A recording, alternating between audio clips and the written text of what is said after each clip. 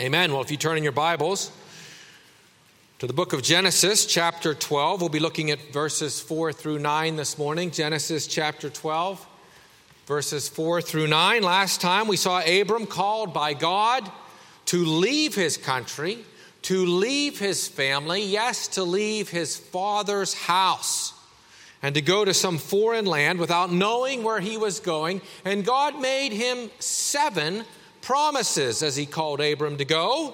He said, I will make you a great nation. I will bless you. I will make your name great. You will be a blessing. I will bless the ones blessing you. I will curse the ones cursing you. And in you, all the families, nations, Paul translates it in Galatians 3:8, ethne, people groups of the earth will be blessed. And we saw how the ultimate blessing to Abram and from Abram would be in his future son, whom we know is the Lord Jesus Christ. That is how we receive the blessings, and that's how Abram received the blessing. In fact, it is Jesus Christ who is the name, who is the blessing, who is the greatness, and indeed who is the Lord and ruler of all the nations. All of those promises God made to Abram were fulfilled ultimately in Christ. And we saw how that blessing was received by Abram, that he believed in God and that he, in him, all are blessed. And apart from him, there is only curse. And we know ultimately that's true. And so Abram's blessing and hope and interest in God was by faith in God's promise and God's work. It was not by faithfulness in Abram's response in Abram's work. Perish the thought and the false gospel that is. The only thing Abram was told to do in this initial call of God was to leave everything he knew and hoped in and had ability from, to the very degree that he didn't even know where he was going. Therefore, he didn't know how long it would take. Therefore, he didn't know what it would be like when he got there so that he could prepare beforehand. All he had was the word of God. Let go. Nay, forsake. Forsake all earthly confidence and comforts and ability and contribution and trust entirely in my word. And by the grace of God, Abram believed and Abram went. He believed and he went because God was with him. But what did he find when he actually came to the place where God told him to go? And how did he live once he got there? That's what we see in our text, a very important text for us in living out our faith this morning. Let's pray for God's blessing to attend his word. Father, again, we're about to hear from your word, your perfect, inerrant, infallible word. Help us to understand it rightly. And then, Lord God, by your grace, make it powerful in our hearts and lives, creating, sustaining, and growing faith and obedience. And Lord God, help us to rejoice and grow in all of the fruits and graces and gifts of the Spirit by your word, we pray. In Jesus' name, amen. Hear now the word of the Lord from Genesis chapter 12, beginning in verse 4. This is God's holy word. So Abram departed as the Lord had spoken to him, and Lot went with him.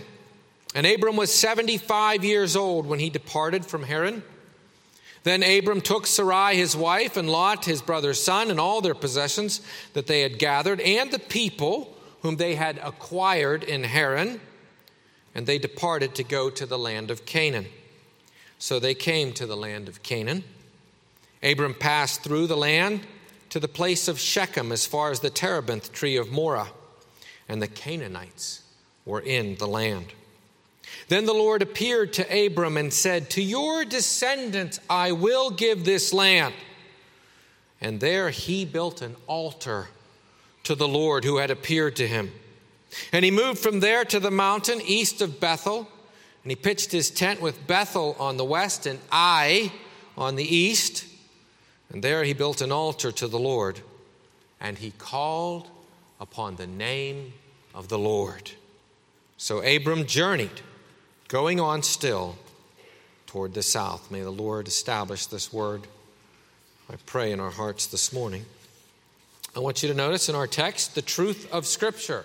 I want you to notice the truth of Scripture. We live by the Word of God. God's word and not by bread alone, Scripture says. God's word is life to us. It's salvation. God's word brought creation into existence, and God gives us his word in the Scriptures in order to know about him and salvation and about how we are to live and to have salvation.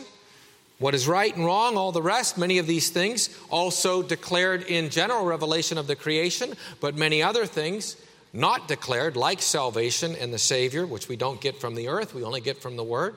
But the Word of God is given to us, right, to know him, to live for him, to be saved. But we need to rightly interpret it. We need to rightly translate it from its original languages. And we need to keep it in the context in which it is given and according to the genre of literature that it is given. It's written word, so it's propositional truth. But sometimes it's in poetry. Sometimes it's in symbolic, apocalyptic literature.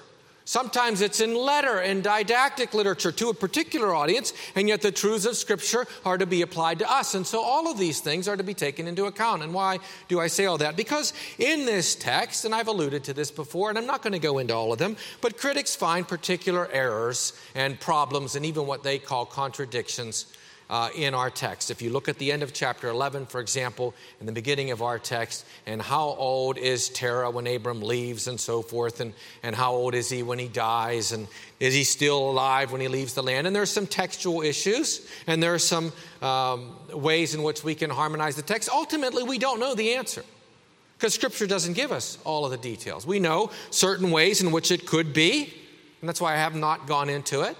But I'm going to give you a more concrete issue that is pointed out.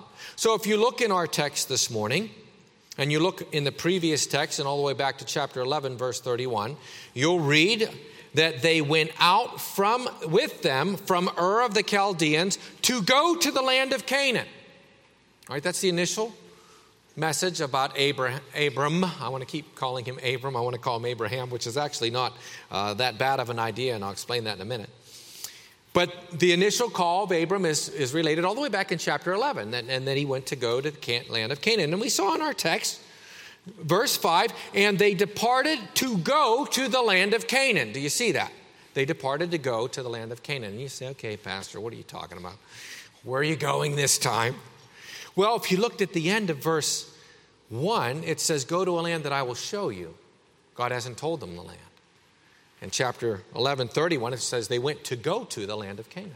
In Hebrews chapter 11, verse 8, it says Abram went out not knowing where he was going. And then in verse 5, they went to go to the land of Canaan. So which is it?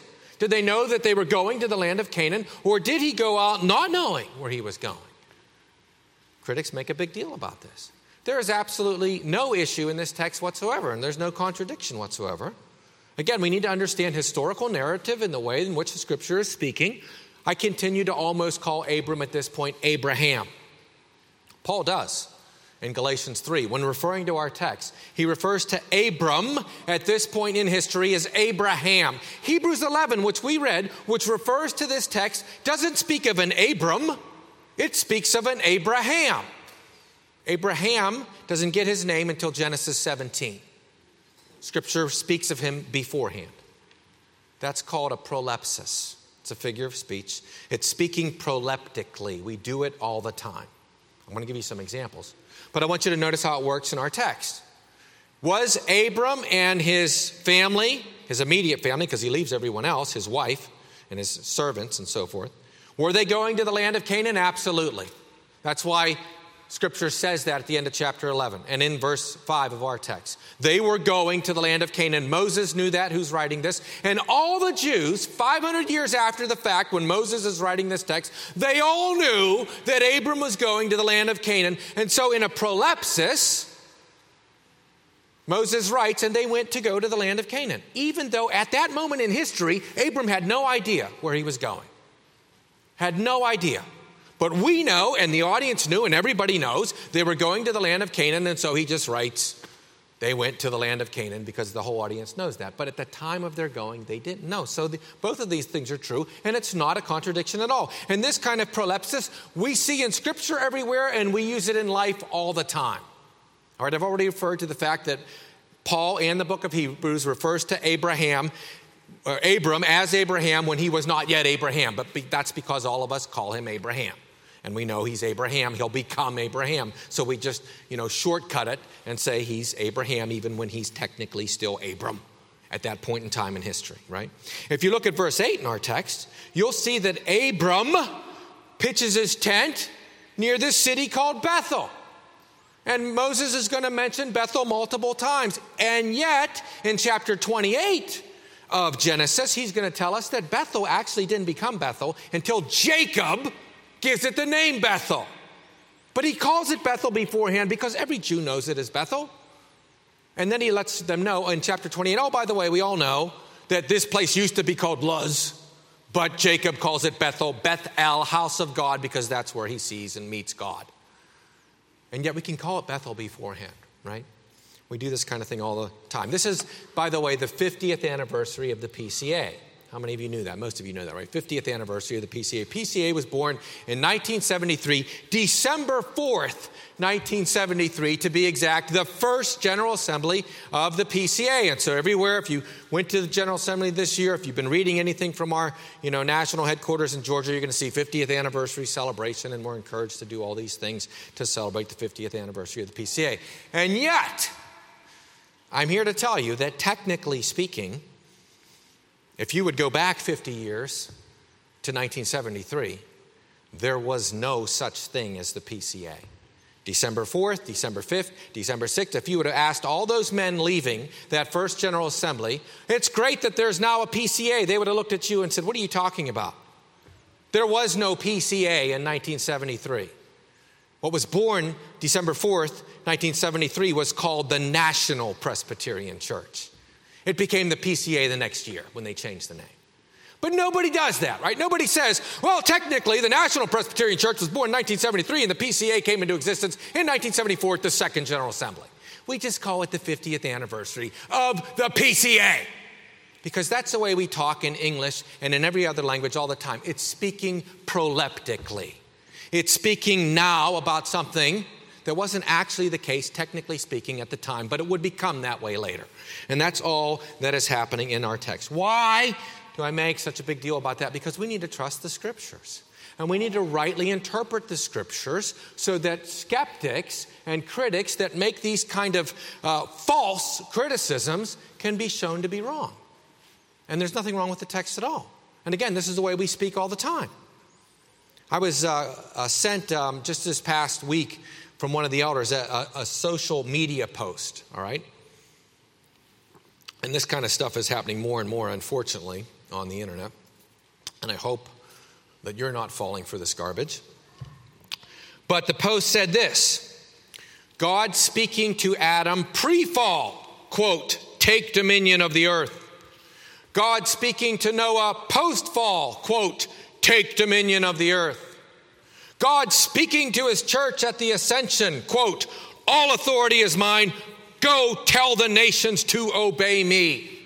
And then the post ends with this statement: not once in Scripture is dominion not the mission. You know what I think of that statement? I think it's a complete distortion and perversion of the Word of God at every step of the way. It sounds, if you just kind of skate over the Scriptures, like, oh, wow, guess we're supposed to go out and take up arms and conquer the world. Dominion, that's our call. No, that's not our call. Go back to Genesis chapter 1. God did not speak to Adam, take dominion of the earth.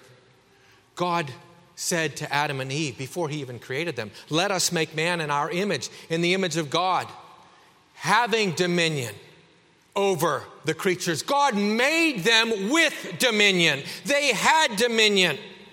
God gave man dominion at creation. He announced it in Genesis 1:26. Let them have dominion. And then in 1:28, he tells them, go and have the dominion that I've given you because you are in the imago Dei. By definition, you have dominion. Go exercise it. He didn't command them to take dominion. This is the kind of perversion that false teachers do.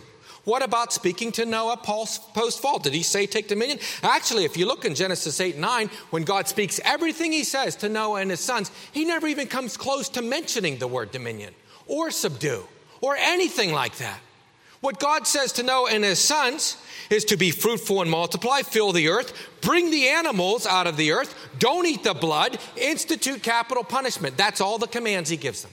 That's it. Fruitful, multiply, go, not take dominion. Who are they going to take dominion over? There's nobody left. There's only 8 of them.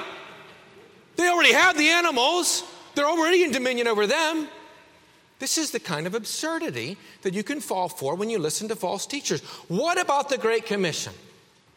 Jesus saying to the church at his ascension, all authority is mine. Go tell the nations to obey me. Is that what he says? Jesus does not command anyone to go out and tell the nations to obey him. He commanded the apostles to make disciples of all the nations, teaching them, baptizing them. Who is the them? Is it the nations? It can't be. Nations is neuter. Them is masculine. It's the disciples. We're only supposed to teach the disciples to obey. We're only supposed to baptize the disciples. And by the way, it doesn't mean disciple the nations. I get so sick and tired of hearing that. Reconstructionist nonsense. That's not what it says. It's in the aorist active. It's completed action, usually in the past. You cannot do that. You cannot make it an ongoing present. Disciple the nations. In English, you have to add the word make to give it the finality that the word carries in the Greek. It's make disciples. They're made. Now you baptize them. Now you disciple, or now you teach them. But that's what the aorist demands. That's why every English translator, and that's why every Greek scholar will tell you have to add the word make in English, because it's aorist and it's completed. You've done something. It's completed. You've made disciples. Another place, the only other place in the New Testament where that word is used in that exact form, where it's to make disciples, is Acts 14:21. Here it is an aorist participle, so it's got to have completed action. Acts 14:21. And when they had preached the gospel to that city and made many disciples. You know the word made isn't there in the Greek, but you have to add it. Because you can't just say, and they discipled, which is all you see in the Greek. But it's aorist participle. They having made disciples. They completed action, made disciples. And so is there the word make in Matthew 28, 19, 20? No. But do you have to add it? Yes. Because it's not the same language. And it's completed action. It is not go and convert the nations. And as I've said before, if that's the case, get all the leaders to bow the knee to Christ. We're still waiting for the first success after 2,000 years. First, Jesus never got it to happen. The apostles never made it happen. They never discipled a single nation, if that's what it means. Take over the nations. That is not what it says. If you want to hear more on this teaching, I encourage you to go listen to my sermon on September 4th, 2022, The Mission of the Church, Part 2, Matthew 28, 16 to 20. That is just a gross distortion of Scripture. Throughout Scripture, only individuals can be made a disciple, and only individuals can be baptized. This idea again, that dominion, take over the nations. I know how we feel the pressure. We see what's happening with the liberal culture. We see them, and what do you want to do? You want to react in kind. Well, we're going to go and take it back. And unfortunately, that's not our call. And God's never promised that. We're called to bear witness to the gospel. Go and bear witness. It's funny, the other Great Commissions get that, right? The other Great Commissions. Matthew's Great Commission is what he uses to distort Scripture. But that Mark, Luke, John, and Acts all emphasize that it's the preaching of the gospel, that it's faith and repentance, that it's Jesus is Lord. That's what we proclaim.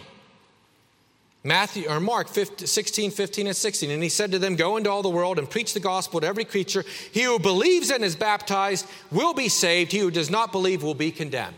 That's the same thing as that Matthew is saying in his. All authority has been given to me in heaven and earth. Go and make disciples of all the nations, baptizing them in the name of the Father, Son, and Holy Spirit, teaching them to obey all that I command you to do. It's the preaching mission of the church. It's not conquer the nation. He made them disciples, not political activists, and not conquerors. Witnesses. You will be my witnesses. That's what Luke says. And that repentance and remission of sins should be preached in his name to all the nations, beginning at Jerusalem. And you are my witnesses of these things. We're called to be witnesses. Witnesses of Christ, witnesses of his truth. John chapter 20, verse 21, Jesus said to them again, peace to you. As the Father has sent me, I also send you. If you forgive the sins of any, they are forgiven. If you retain the sins of any, they are retained. That's the Great Commission.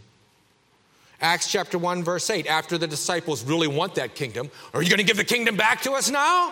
Do we get to sit on our thrones now? What a lot of Christians are thinking is going to happen. Jesus said, never mind.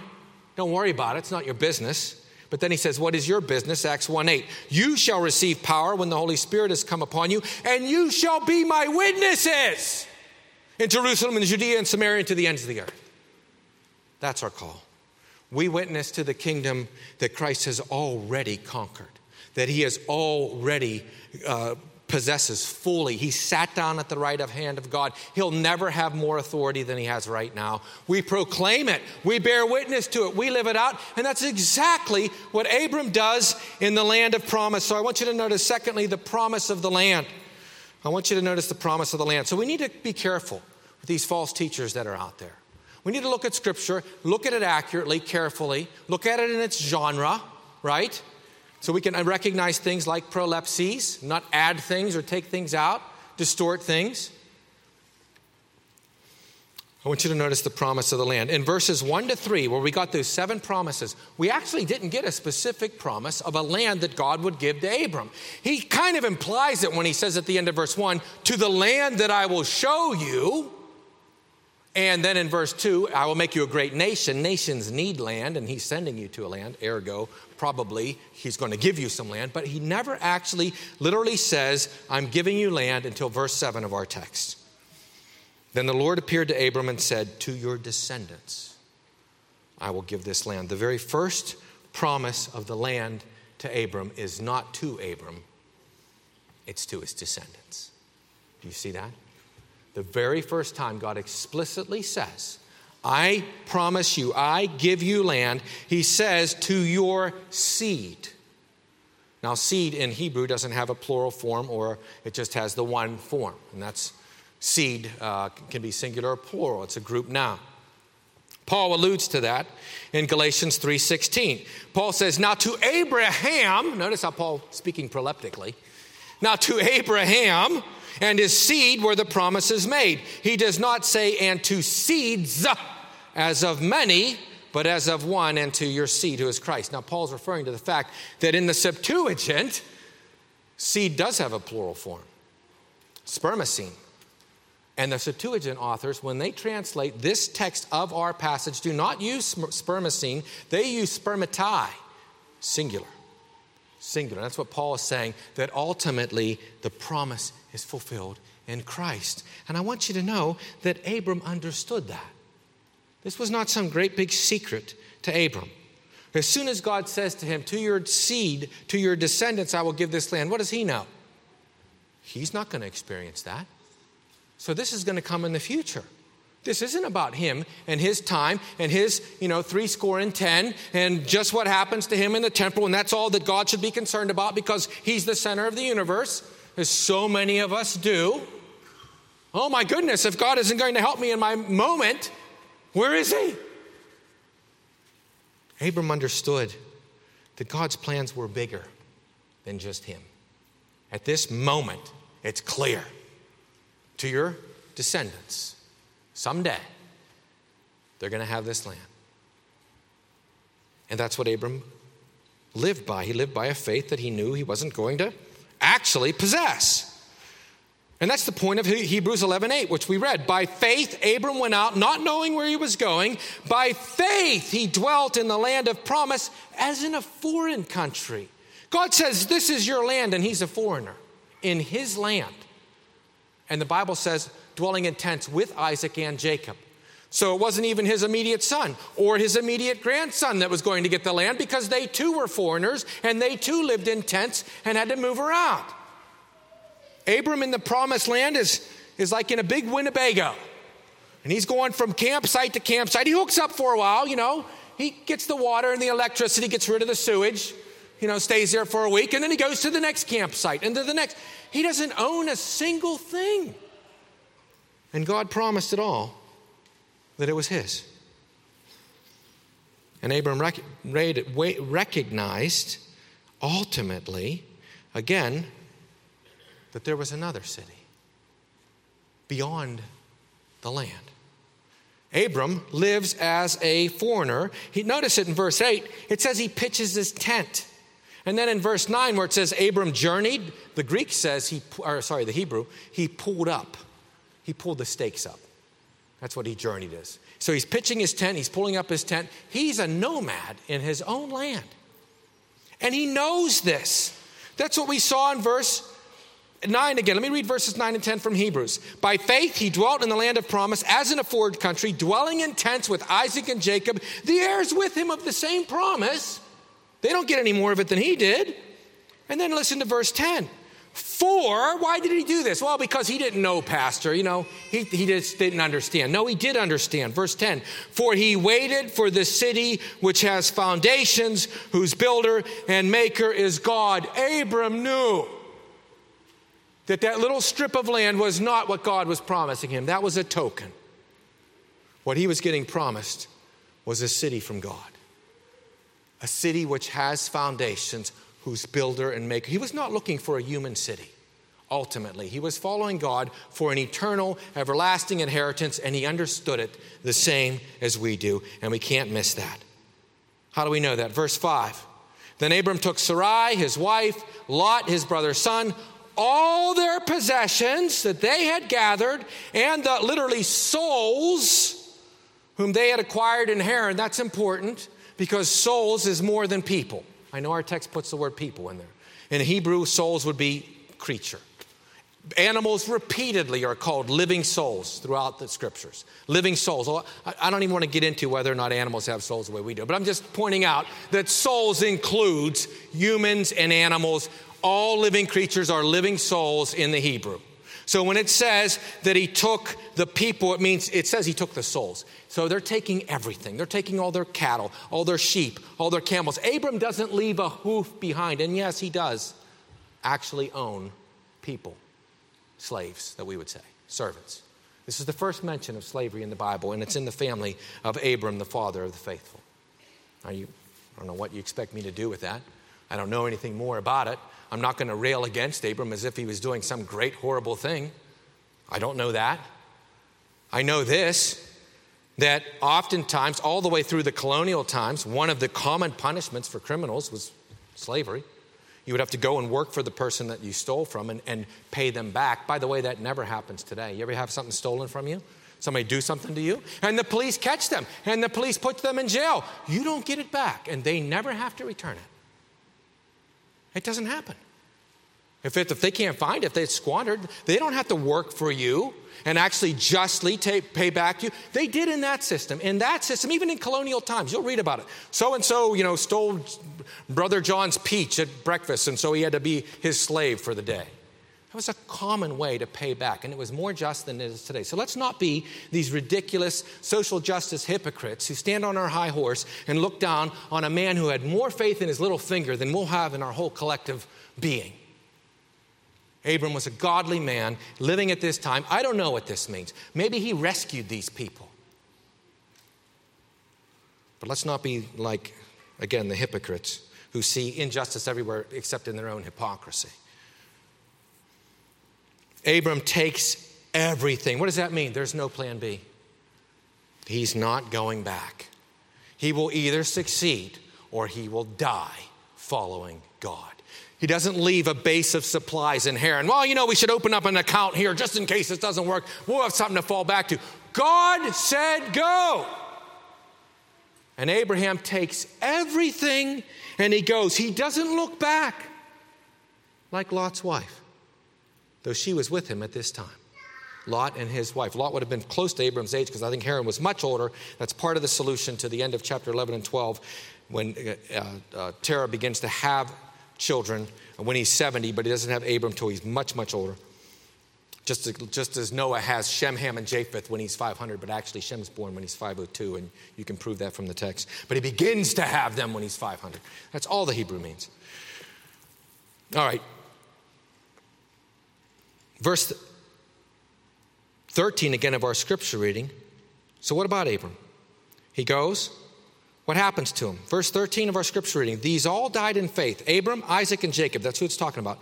These all died in faith, not having received the promises. They didn't get the land. They didn't get the great name. The whole world wasn't blessed in them. These all died in faith, not having received the promises. Listen, but having seen them afar off, were assured of them. Did you hear that? Were assured of them. And they embraced them, and they confessed, and this is crucial, they confessed that they were strangers and pilgrims on the earth. It's their land. They confessed, we're strangers and pilgrims. This isn't our home. We're looking for a better place, even than the land that God has given to us. You know you don't really own anything, right? You know that. Go home to your house and look at it and walk around in it. What's going to happen when you die? Do you get to take that with you? You don't own that house. You're living in it for a time. You know, if you were, vindictive like some of the pharaohs and stuff, you could have everything destroyed that you own the moment you die so no one can get it. But it's not yours. I think about that all the time when I'm in the house. And I think about the family that lived there before and who's going to live there after. It's not my home. What fool would think that his home is in this world when you're going to die and you're going to leave? And that's what Abram and Isaac and Jacob understood. And they believe, which means they know there's an eternal life. They're looking in faith to God that promises. They know they're not going to get till they die, yet they still believe and follow. They know there's a life after death. And that was their hope, beloved. And I don't want to leave out, I'm mentioning Abram, Isaac, and Jacob. I don't want to leave out the fact that the godly women were doing the same thing. Matthew Henry actually reminds us of this. He points this out with regard to Sarai. He said, Sarai too goes willingly. She too willingly leaves everything.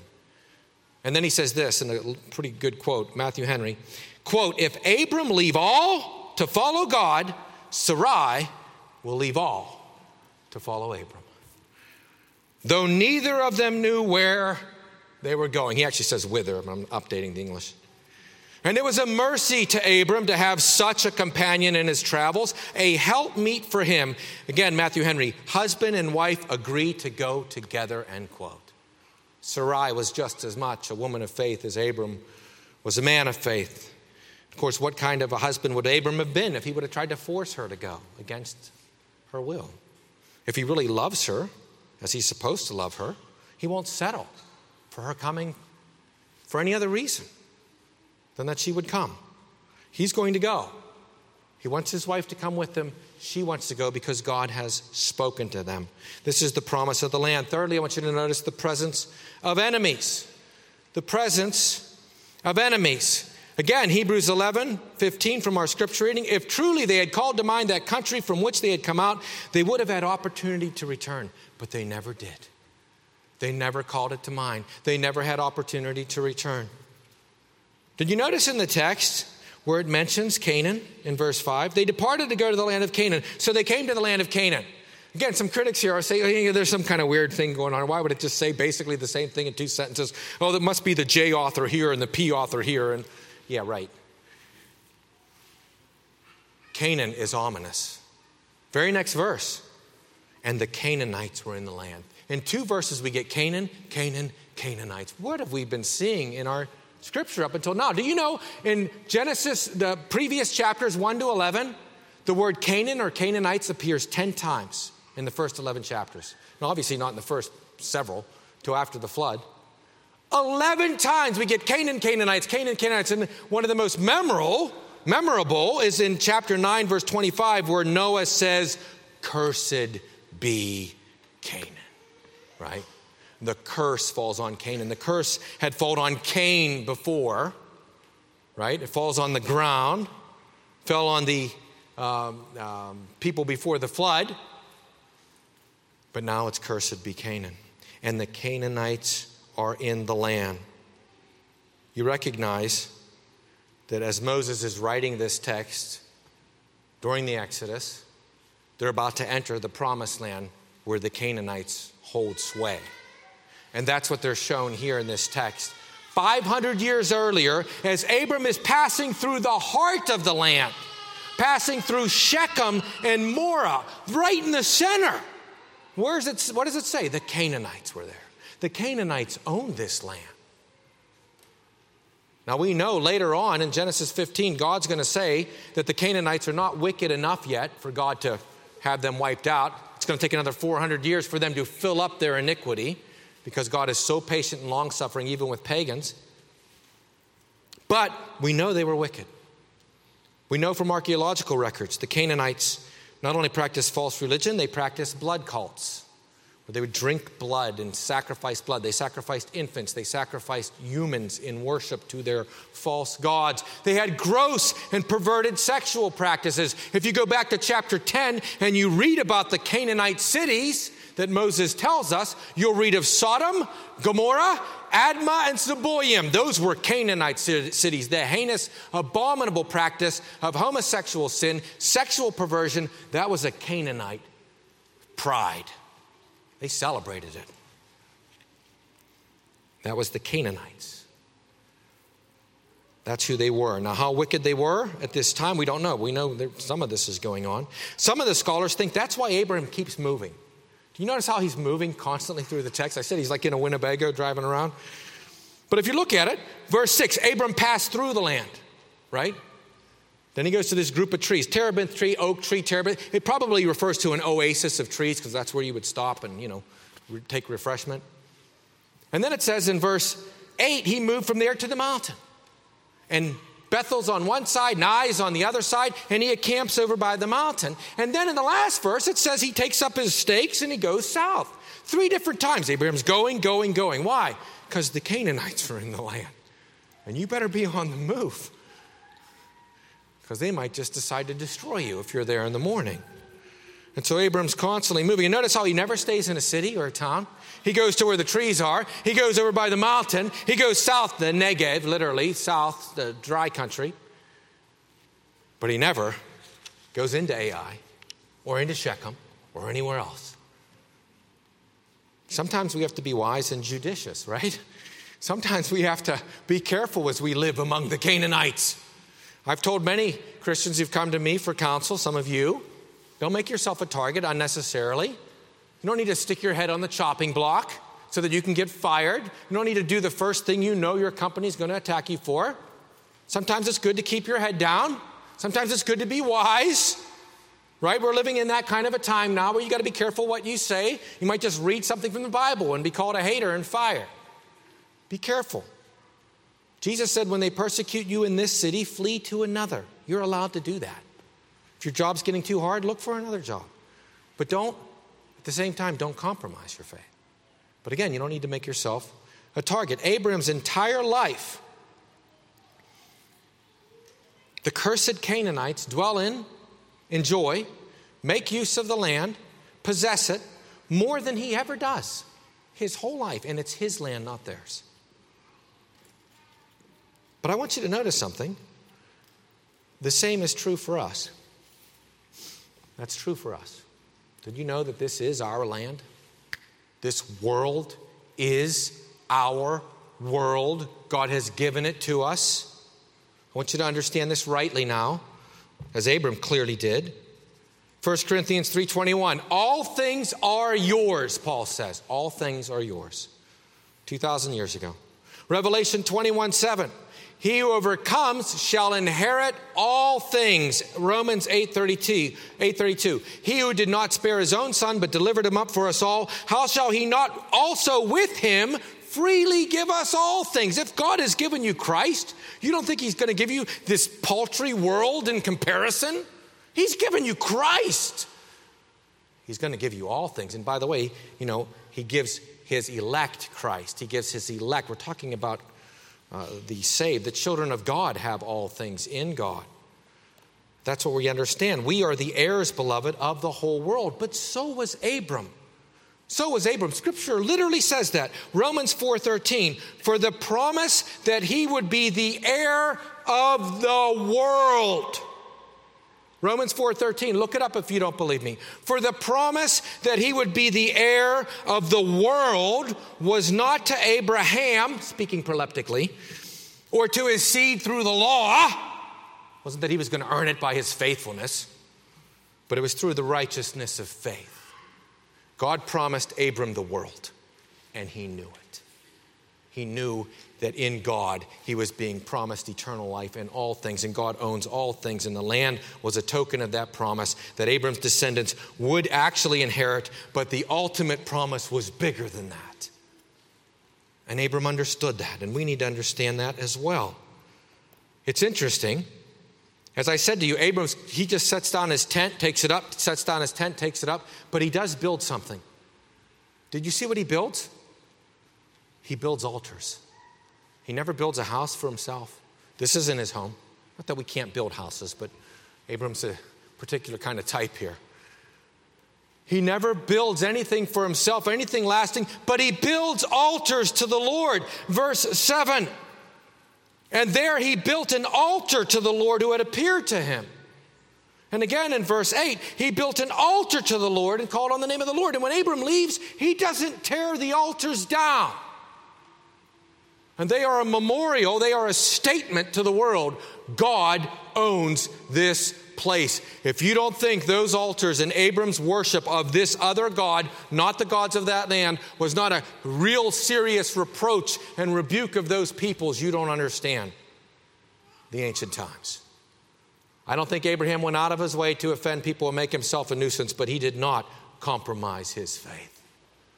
He doesn't go to the altars and the religious shrines that they surely had and use theirs. And, by acknowledging that, you kind of acknowledge their gods. We'll acknowledge your God. No. Even when he's at the terebinth tree, the oasis at Shechem, where they would have had a religious shrine, Abram builds his own altar. Maybe right next to it. I don't know. But this was a bold statement. Calvin says this would have been a reproach to the peoples of the land, saying that their gods were not God, that Abram's God was God. This foreigner bringing his God into the land, saying, my God is with me, my God has this land. He didn't do it by arms. He didn't do it by political activism. He did it by worship. Do you get that? Don't fall for these false teachers online. He did it by worship. He worshiped and proclaimed it's already God's. He worshiped in a foreign land that he knew God owned. He did it by altars. He did it by worship. He called upon the name of the Lord. This is how we seek the Lord. This is how we seek his glory. This is how we exalt his name. The unbelieving world does the opposite. It wants to take over everything. And unfortunately, people in the church now want to do that too. Fight fire with fire, right? Go watch the old Fire with Fire Kansas video from the 80s. I don't know where that came from.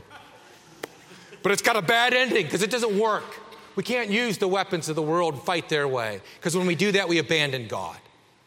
Abram lives by faith in a God that already owns all things, and he exalts his name by worship. It's interesting. The first thing that Cain and his descendants do is go out and build the city of man. Chapter 4, Genesis. What does the godly line doing? What are they doing when Cain is building the city of man? The end of chapter 4. To Seth also was born a son. He called his name Enosh. At that time, people began to call upon the name of the Lord. The line of Seth worships, while the line of Cain tries to possess the world. And Abram worships while the Canaanites possess the world. Do you see our victory? Are we going to settle for this stupid, false, this paltry, small, political, cultural victory that's being told we have to do when we have the victory of God in worship? They want scraps. I want it all. I want everything. And we have it now by faith in Christ. We don't have to wait for it. That's the lie. Abram didn't believe the lie. He proclaimed the word of God in the land. He worshiped, and that's something they can't stop. They can't stop him proclaiming God's rule and reign by word. They can kill him. They still haven't stopped him. This is something we can't lose. The other thing, we have to win. We haven't won yet. We have to go out and do it. We have to do it. Jesus has already done it. We worship because it's done. It's finished. We worship in the victory of our Lord that we have now by faith. This is the public worship of God. Fourthly and lastly, I want you to notice the public worship of God, the public worship. So Abram calls upon the name of the Lord. And I've said to you before, all the way back in Genesis 4, when that was declared, that's public. Because when Abram builds that altar, that's public. You see that. That's not private faith, for prayer closet. That's going out in the middle of the culture and building an altar to the Lord because God said to worship. And so he worships publicly. He proclaims that he belongs to God. God is God. And as I said to you, God is our God. God is the God of this land. We are one nation under God, whether or not it's acknowledged. God does own all of the school systems, whether or not it's acknowledged. God already owns your company. He owns all things already. Whether or not they treat you well, he owns them. Do you believe it? Do you act that way? Or do you think you have to still go and take it because actually he doesn't really own it? The public worship of God. Abram's passing through the land. He's building altars because he knows that God owns the land. And whenever his prior religious inclinations were across the river when they worshiped other gods, as Joshua will say later, when he builds that altar, he's saying, the Lord is God, and I am the Lord's, and he is with me now in this land, though you have gods and you don't acknowledge him. It's what Abram does. And again, he worships God according to God's word. We don't need to make our faith obnoxious. We don't need to make ourselves targets, but we cannot deny, we cannot hide that we are servants of the living God and that we worship him according to truth. How do you do that? You worship. Your God is God. That's how you do it. He is God. This nation is his. America is under him. Your company already, again, already God owns it all, possesses it all. And so we worship God according to his word. We don't live by bread alone. We live by every word that comes from the mouth of God. Though we live in a land that's hostile to him, we live in the land of the Canaanites also. And they have the power to rise up and kill us as they could have rose up and killed Abraham. Now God is sovereign, and only if God lets them. So what do we do? What does Abram do? Well, he arms himself and he begins to train warriors, the old ninja scene, and they're all doing the I don't see any of that. I see Abram worshiping a God who's already won. And whether he lives or dies, he's following God, and he's already won. That's what Abram does. Do you worship the Lord? Do you truly worship him as Lord, who already owns all things? The Bible says we confess, like Abram, that we truly are strangers and pilgrims on the earth. For those who say such things plainly declare that they seek a homeland. Again, this was referring to Abram, but we declare we seek a homeland when we say such things. And now Hebrews 11:16, last verse that we read, says they desire a better, that is a heavenly country. They did. They desired a heavenly country. Why don't we? Therefore, God is not ashamed to be called their God, for he has prepared a city for them. Now, should we do everything we can to influence people and institutions around us? Yes. But that is not the victory. That's not the mission of the church. We don't need to refute every slander, answer every objection, win every battle, secure and take over every institution, be bigger, better, richer, stronger, faster, smarter. We worship the Lord, who has already conquered all, who promises us all. We just need to believe and to live it out. Worshiping God in what will always, to some degree, be a foreign land, even though it's entirely owned right now by our King. And when we worship that way, we testify that God rules over this land of Canaanites. Let's pray. Father in heaven, we thank you for your word. We thank you for the victory that we already have in Christ. We confess how slow we are to believe it, how much we are enamored with the things of this world. We want to fight for the things of this world like the enemies. We're tempted to take up arms as if what we have in Christ is not enough. It's not enough. We want more. We want heaven on earth. Lord God, we confess that many of our ancestors lived and died in squander, in persecution, on the run, executed, imprisoned, and they did not think that they enjoyed less of the kingdom of God than we do. Their faith was much greater than ours, and we confess that to you, and we ask you to forgive us and to begin to live like those who are already victorious in Christ and who are celebrating it and who are calling upon others to join us before he returns. For there will be no chance to do so then. We pray these things in Jesus' name. Amen.